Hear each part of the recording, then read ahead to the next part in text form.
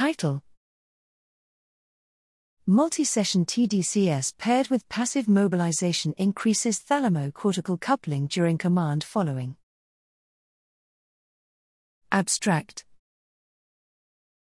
Background: therapeutic options for patients with prolonged disorder of consciousness, PDOC, are limited.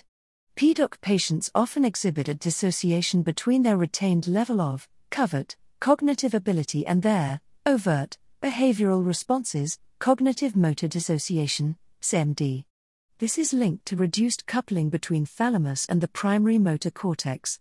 Objective: to assess whether pairing tDCS with a concurrent passive mobilization protocol, designed to be feasible in PDOC, can influence thalamo-M1 dynamics and whether these changes are enhanced after multiple stimulation sessions.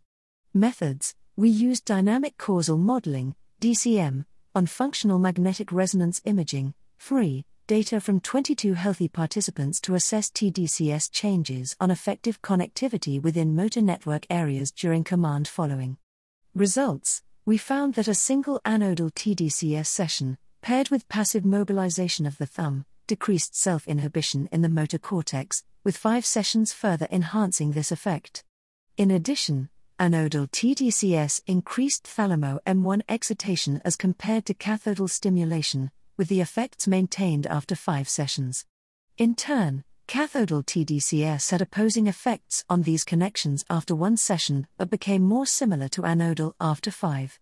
Conclusions: together, our results suggest that pairing anodal tDCS with passive mobilization across multiple sessions may facilitate behavioral command following in PDOC patients with CMD.